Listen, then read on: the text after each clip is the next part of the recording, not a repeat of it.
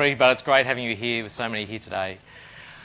Let me lead us in a quick prayer as we get underway and think about God's Word. Heavenly Father, we thank you for the great opportunity it is to gather together in the name of the Lord Jesus Christ. And we pray you give us understanding of your Word that we might know you better, love you more, and serve you with all the strength you work in us by your Spirit. Amen. In Exodus chapters 19 and 20, the one true living God appears to his people Israel at Mount Sinai. He's brought them out of slavery in Egypt, brings them to Mount Sinai, and he says, come up to the mountain where I will meet with you. And the one true living God appears to his chosen people, the nation of Israel. Cloud comes down on the mountain, there's thunder, there's lightning, there's the sound of these trumpets, and the people's response is, Moses, you speak to the Lord, the God, and then you tell us what he says, but don't let God speak to us again or we will die. They have the opportunity to meet with God in person, and they say, please don't let us have that opportunity, because if we do, we fear we might die. In Ezekiel, when the prophet Ezekiel gets a vision of the appearance of the likeness of the glory of God, like it's a pretty sort of almost removed from the Lord in and of himself. It's the appearance of just the likeness of the glory of God. What happens to Ezekiel when he has that vision? He falls down on his face. It's the only thing he can do is make himself to disappear as effectively as he can into the ground. When Moses, in his great boldness, and it's a pretty gutsy move, says to the one true living God, I want to behold your glory. God says, okay, well, I'm going to hide you in this cleft in the rock, cover you with my hand, so to speak, and I'll allow you to see my back, because no one can see my face and live. And so when Isaiah here has a vision of God, his response is, I'm cactus. I'm about to die. That's his response. I think it's incredible, actually, that these days you'll still meet people who'll say, if only God would show himself to me, then I'd believe. Like if God just appeared, then I'd believe. I'm thinking, man, if God appeared to you, would you live to tell the tale? Like it may be the very last thing you ever experience. I don't know if you've ever been at the point of it where you've actually feared for your life. It's happened to me, and once it happened to me 3 times in a 3-hour period, where I genuinely believed I was going to perish. I actually thought, I can't believe this is death. I was catching a taxi. I was catching a taxi in India. I was catching a taxi in India where we were going from the plains to a place where I was living, which was 2,500 metres in elevation. And to get there, we went up this road that had in excess of 30 hairpin bends. Right? This is a mountain road. I'm in a taxi. We'd just arrived in India the day before. This was my first sort of experience of Indian road. I'd had 24 hours of Indian rail travel, and I was pretty shaking by that experience. Anyway, got into a taxi because someone said, oh, we're catching it. I jumped in the front seat because I'm an Australian, that's what you do. Reached for the seatbelt, and of course there is no seatbelt, right? Because taxis don't have seatbelts in India. I thought, that's cool, I'm culturally savvy, I can cope with that, I'll be relaxed, And off we took. My wife was sitting in the back with another person, and they were talking the whole way. I don't think they had my experience. But there were 3 times in that 90-kilometre journey, 90 k's, it took 3 hours to get there up this winding mountain road, 3 times where the taxi driver decided he was sick of sitting behind these buses and trucks and decided he would overtake. And the best place to overtake is where you get a good inside run. That is, you do it on a bend, right, where they're going up and you just go around on the... Except that there's only 1 lane each way, and 3 times he did this where there was a truck coming down that he didn't see until we were halfway round the bend. And I said, I've done university physics. I know that there is 0 way we can actually fit back into that space. I can't believe I've arrived in India and I'm about to die. I can't believe it. And it happened 3 times. I was so traumatised by the experience that night, I decided to keep a journal about... We were spending a year in India. I decided that night to keep a journal. And I wrote for 5 pages about a 3-hour car journey. That was my therapy. Get it all out of my system. But when you think you're about to die, in all seriousness, I tell you what, your muscles tense, your heart is pounding, a lump rose in my throat the size of an orange. What hair I had was standing upright. It was truly terrifying.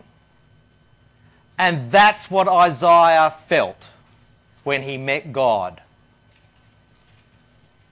I'm about to die. Why did Isaiah feel that? What made him so terrified? Well, I hope you've brought your Bible along with you, or maybe you can share with the person next to you. Isaiah 6 would be really helpful to open up and have a look at it now, after Isabel's brought us that text. Let's have a bit of a think here. Why was Isaiah so terrified? I mean, you get from the vision that God, the one true living God, is big, right? Because the hem of his robe, right, just the edge of the Lord's robe, just the hem fills the whole temple complex, right? So he's a big dude, so to speak, right? He's big, but that's not what terrifies him. There's smoke. The whole building, the pivots on the thresholds, they're shaking, the whole place. That's not what scares him. What scares him? What scares him is what the seraphs, these sort of angelic sort of beings, these heavenly beings, it's what they're saying about this one true living God. What they're saying is, holy, holy, holy is the Lord. And that scares the living daylights out of Isaiah. Why? What is it about this holiness? What's this holiness thing? Well, I think what he realised here is he realised the uncompromising holiness of the one true living God. In English, I know many of you have studied grammar over the years. Not. Anyway, let me tell you, that in English, I'll throw some technical grammar at you. We can say something is great. We can say something is greater. Technically, that's called a comparative, right? If you're comparing things, that's a comparative. It's greater. And then you can have the superlative, which is greatest. That is, there is nothing greater. It is the top of the pile, right? That's the superlative. So you've learned so much already, right? Anyway, in the Hebrew language, if you want to make a superlative, say something is the top, you repeat the quality. So you'd say great, great. That means the superlative. That means the top. Notice what Isaiah does here. He's no sort of real stickler for grammar. He's inventing grammar here. Because you're reading it in Hebrew, you go, holy, holy, holy. Hang on, what's a third holy doing there, man? If you say 2 holies, you've gone superlative. He's the most holiest there is. And he said, holy, holy, holy. He's created the super superlative. To just say, this is beyond the holiest, which doesn't even make sense, right? But he's saying, so holy is this God. In fact, if you look through the Old Testament and look for all the adjectives that are ever used to describe the one true living God, the word that is used most often is holy. In fact, holy is used more often than all the other adjectives together. You are here now, you are at something at the very heart of who the one true living God is. He is holy. What sort of holiness are we talking about? Well, you get it actually from Isaiah's response. What's Isaiah's response there?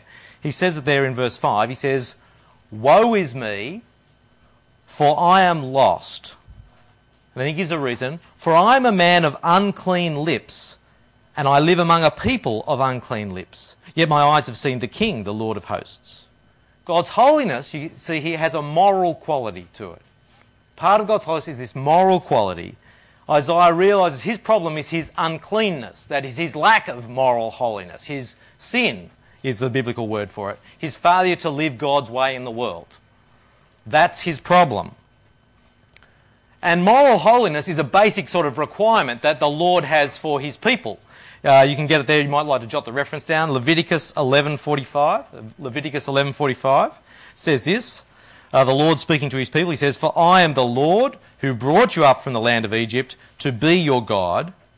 You shall be holy, for I am holy. It's a basic requirement that the Lord God has for his people. You shall be holy because I am holy. And so Isaiah knows that because of his personal unholiness, his lack of moral holiness, and he knows because of God's uncompromising holiness, he knows he's a dead man. He is in mortal danger because of his lack of moral holiness in the presence of the holy God. Now, I don't know if you call yourself a Christian person or not, or you're a follower of the Lord Jesus Christ, but is this your God? A God of uncompromising holiness? It's remarkable to me that sometimes people play off the God of the Old Testament versus the God of the New.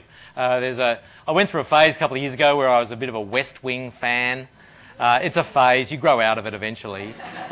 Though some people seem perpetually stuck there. Anyway, there is a particular episode of The West Wing where President Bartlet is sitting in the depths, down in the depths of the White House with a political opponent and over numerous buckets of ice cream. And they just play this scene where they just can keep going to the fridge and pulling out yet another whole tub of another flavour of ice cream. And they've just got to lay it out between.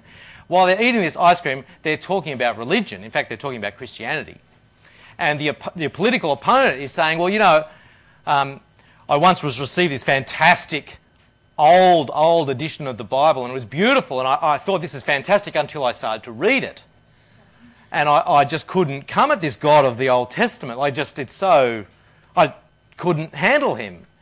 And President Bartlet says, oh yes, well, I'm more of a New Testament man myself. As though you can play off the God of the Old Testament to the God of the New. Let me just say, that is utter nonsense. God doesn't change in his character. It's not like God went through a personality change when Jesus of Nazareth arrived. God is who he is, and he will be who he is. From everlasting to everlasting, our God in character and passion is unchanging. And you can see that if you actually read the New Testament, because you'll see lots of echoes of this same truth. I'll try and throw a few things up here for you.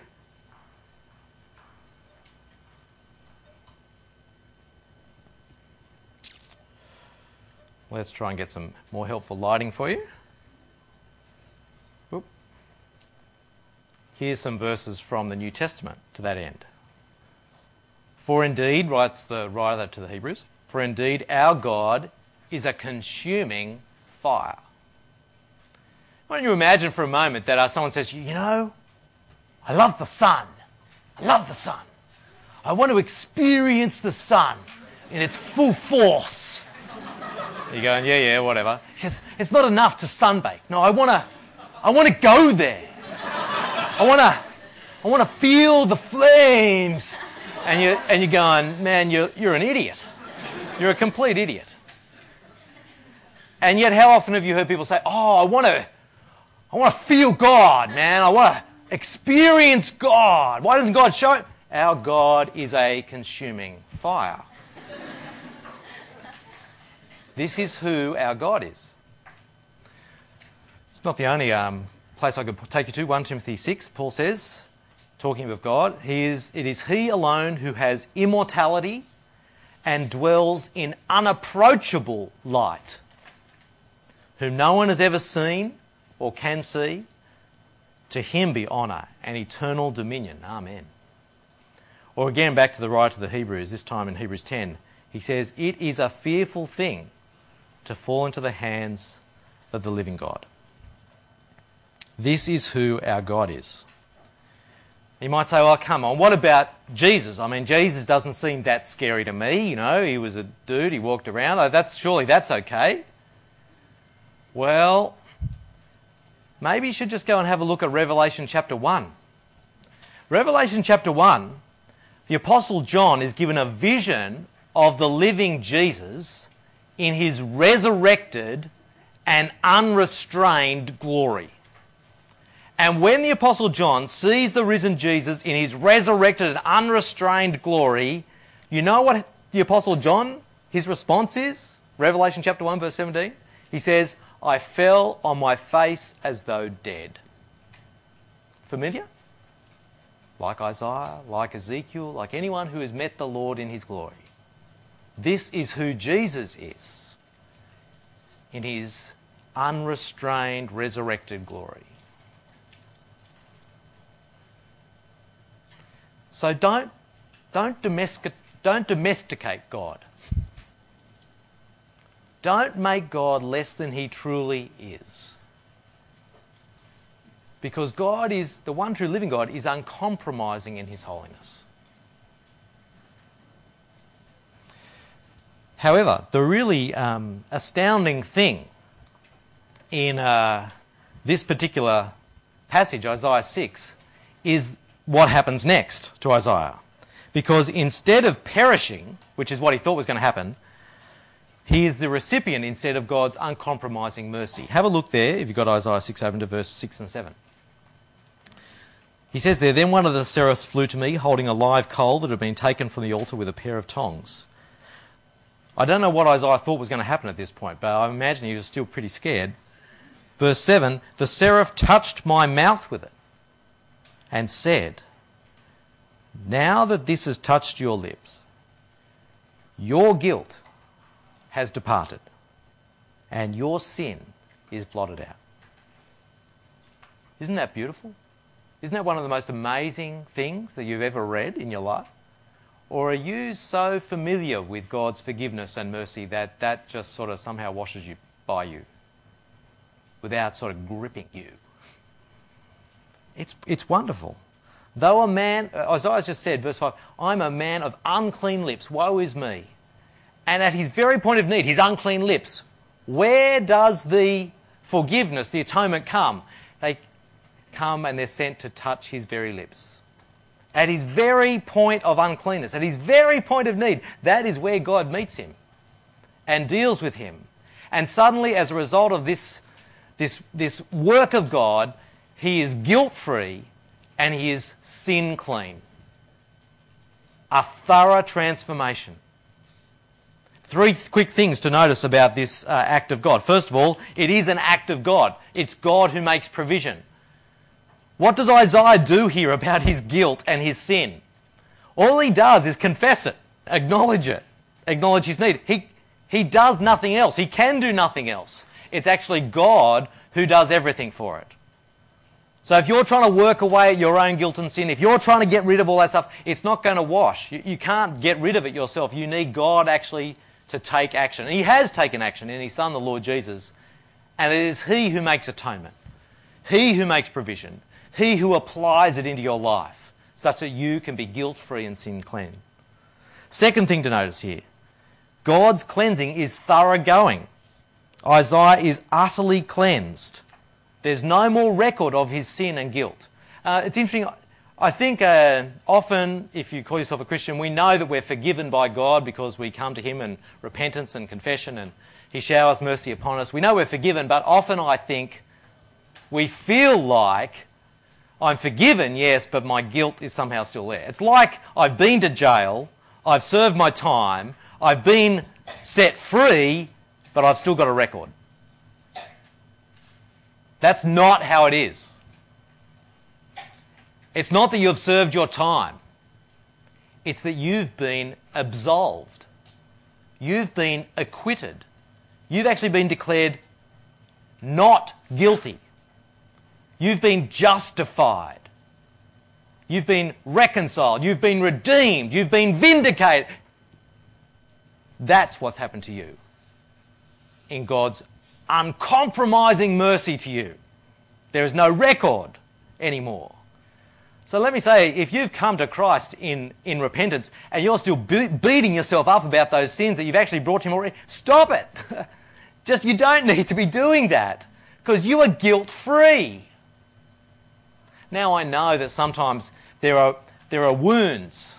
Sometimes when we sin, it has an impact on so many ways, so many levels. You may live with some of the consequences of your actions, yes.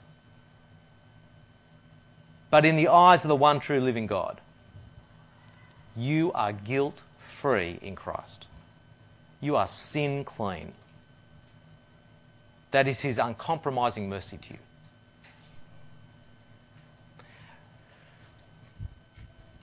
Third quick thing to note here is this. God's mercy is actually a part, it's intrinsic to His holiness. What I mean is this. We often fall into the trap of playing off God's holiness. We play that against His mercy. It's like, God's holy, that's scary. Thank goodness He's merciful. We play them off against each other. I think that's a mistake. Actually, God's mercy is part of His holiness. I'll explain what I mean. You notice, what is the first thing this holy, holy, holy God does? The very first thing He does is show mercy. It's actually intrinsic to His holiness.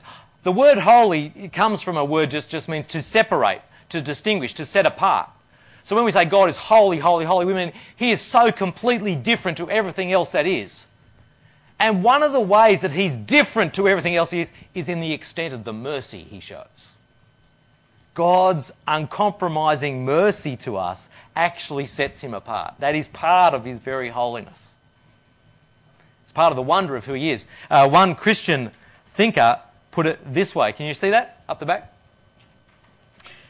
I found this helpful. The holiness of God, he writes, is not to be identified simply as that which distances God from us. Rather, God is holy precisely as the one who in majesty and freedom and sovereign power bends down to us in mercy. That is the nature of the one true living God. He's uncompromising in His holiness, and that means He is uncompromising in His mercy towards us. That's who this God is. Last week I likened the book of Isaiah to a wonderful mountain range, and I'm a complete sucker for mountain ranges, so I'm going to make sure you can see this picture. Guess what country it's in? I can't hear a single word you're saying. Anyway, that doesn't matter. Scotland! Yeah, I know. I thought that too. Well, there you go. I'm suddenly impressed with Scotland. I liken the book of Isaiah to a much neglected Christian mountain range. Just Christians often don't go wandering through the book of Isaiah, which is a great shame, and that's why we're doing it here in the EU this year. Rather, what we tend to do is what people do if they want to climb Everest. So you know, to get to Everest Base Camp, it's actually a 3-week walk. If you want to just get to base camp, that's a 3-week trek. Now, these days, people can't be bothered to do that. So they just fly in. And then they climb up the peak they know, Everest, down, fly again. They just drop in, drop out. And that tends to be what Christians do with the book of Isaiah, right? And Isaiah 6 is a bit like an Everest mountain, right? It's one of those passages that people are pretty familiar with. We fly in, we look at it. So I just thought it's worth, though, actually pointing out, even though it's terribly well known, don't let this passage just wash by you. Actually take it in. Actually notice what's here. This is who your God is. If I could write some words up here, I would write, what are you looking at? God's uncompromising holiness, which means God's uncompromising mercy to you. That's what we're looking at. Well, it's interesting to see then how Isaiah responds to this. How does he respond? You'll see it there in verse 8. Then I heard the voice of the Lord saying, after he's been cleansed, whom shall I send and who will go for us? And Isaiah said, here I am, send me. Literally he says, behold me! Look at me! Which is really interesting, right? Because what's just happened before, verse 5, his response was, I've seen the Lord, I'm now a dead man. But now he's going, look at me, God! Look at me! Send me, I'll go! He's breaking the cardinal rule of volunteering, right? God just said, who can we send? Who'll go for us? You don't know actually what they've got to do. But you go, oh yeah, I'll go. No worries. How come he's so zealous? How come he's just so full of zeal? What's moved him from utter fear to zeal? An experience of God's mercy. That's what's moved him from fear to zeal, is an experience of the transforming mercy of God. That's what's moved him. And so he says, I don't know what you need, but if you need someone to go, I'll go, man. Just look at me. I'll send me. Because he's experienced the uncompromising mercy of God in his life. Now, we're going to get to in a moment what God actually sends him to do, and you'll see Isaiah's a bit shocked by what he's actually sent to do, but nevertheless, he's full of zeal when it comes to volunteering. And I think Isaiah's example here actually is a bit of a God shining a torch, if you like, on what sometimes our complacency regarding serving God. You've got Isaiah's example of zeal for God. Look at me, send me, God, and yet doesn't that sort of shine a light on us? We are sometimes a bit complacent, isn't it, when it comes to being zealous? And I wonder if part of the reason that we're a bit complacent is because we've actually lost sight of the very things Isaiah experienced. That is, we've lost sight of God's holiness, we've lost sight of God's mercy, and because those things have faded a bit for us, therefore we're not as zealous. Do you know what I mean? I'll give you two more Alpine stories as an example. Kaz Andrews, who's one of the senior staff here, was telling me that when she was on sabbatical, second half of last year, she was in Switzerland, travelling with some friends, and the first time they saw a magnificent Swiss Alpine sort of mountain, it was through a train window. And they're suddenly at the window with their cameras like, look at that, wow, all through a train window, so desperate. But yet after they'd been there for a couple of weeks or days or whatever, they'd seen so many mountains. Who was taking pictures? I mean, just, oh, look, another mountain range, it just, do you know what I mean? The familiarity breeds not contempt, but maybe indifference. And we're a bit like that with God. God's holy, but God's merciful to us. It just sort of all fades a bit for us, and therefore zeal doesn't come round, or it fades too. Or another example was my wife and I were fortunate enough to spend some time in Nepal while we were spending a year in India. And a small tip for you, if you're travelling to Nepal to see the Himalayas, don't go in the monsoon. It's cheap, true, you just can't see any mountains. So we were there for about 3 or 4 weeks, and we literally saw mountains on 3 occasions. When the clouds just momentarily, miraculously parted, you go, oh, wow, look at that, that's amazing. Anyway, and one of those occasions was as we were actually coming out of Kathmandu for the final time on our way to the border, coming up out of the valley, down, we were in a bus again, and suddenly the clouds parted, and you saw these, and they are incredible. You just went, oh my goodness, look, they're that high. I had no idea how high they are. And we're at the side of the bus, through the window, taking photos. And one of our mates who was with us, Australian from Victoria, Mark, he's great, we're all taking photos, this is a great opportunity. Anyway, a little while later, and this dates the story, when we got our prints back, because it's pre-digital. Anyway, we got our prints back, and Mark's sitting there in the, and he's looking at his face going, that's amazing. I said, what? He said, look, there's mountains with snow on them. We're going, what are you talking about? And so Mark's problem was he was actually short-sighted, but he refused to wear glasses. And so he thought we were being excited about the green hills. And we're taking, oh yeah, okay. He completely missed it until the photo came back. See, part of our problem sometimes is we just don't lift our eyes to see the reality of who God is. We have this low view of God. Man, he's up there, like he's uncompromising in his holiness, uncompromising in his mercy. And when you grasp that, you start to be uncompromising in your zeal. Now, I don't know if you think about what Isaiah says here, where he says, behold me, look, send me, Lord. You think, well, I'm never going to do that, right? I'm just never going to be that zealous for God. I've got so many questions, I just don't feel that passion. If that's you, I want to say, maybe you should actually take some time to reflect on what God, or who God reveals himself to be in a passage like this. Maybe you should stop to reflect on it. But I think grasping this will help you in your response to God. And maybe, or maybe you're a Christian person and you're just feeling a bit burnt out at the moment. Maybe just because you're doing heaps and heaps of ministry at church, or here in the EU, we've had a massive sort of 3 or 4 weeks where we've just all been working away so hard, and just, there's endless smell of sausages all through your clothes, and you've got 50 people you've got to ring by yesterday, and it's just, and you're just going, man, zeal, I'm flagging. I say, yep, I understand. The solution, I think, is actually come back and understand who your God is. Not just in his uncompromising holiness, but in his uncompromising mercy to you. Feel that again. Know that again. And follow Isaiah here. Be zealous for him who saved you. One Christian commentator on these summed it up really well. He said, Isaiah is a man with a big vision of God, a deep awareness of his own sin, a transforming experience of God's mercy, and a willingness to spend and be spent in the service of God. And he finishes by saying, may God help us to be more like him. I reckon that's right.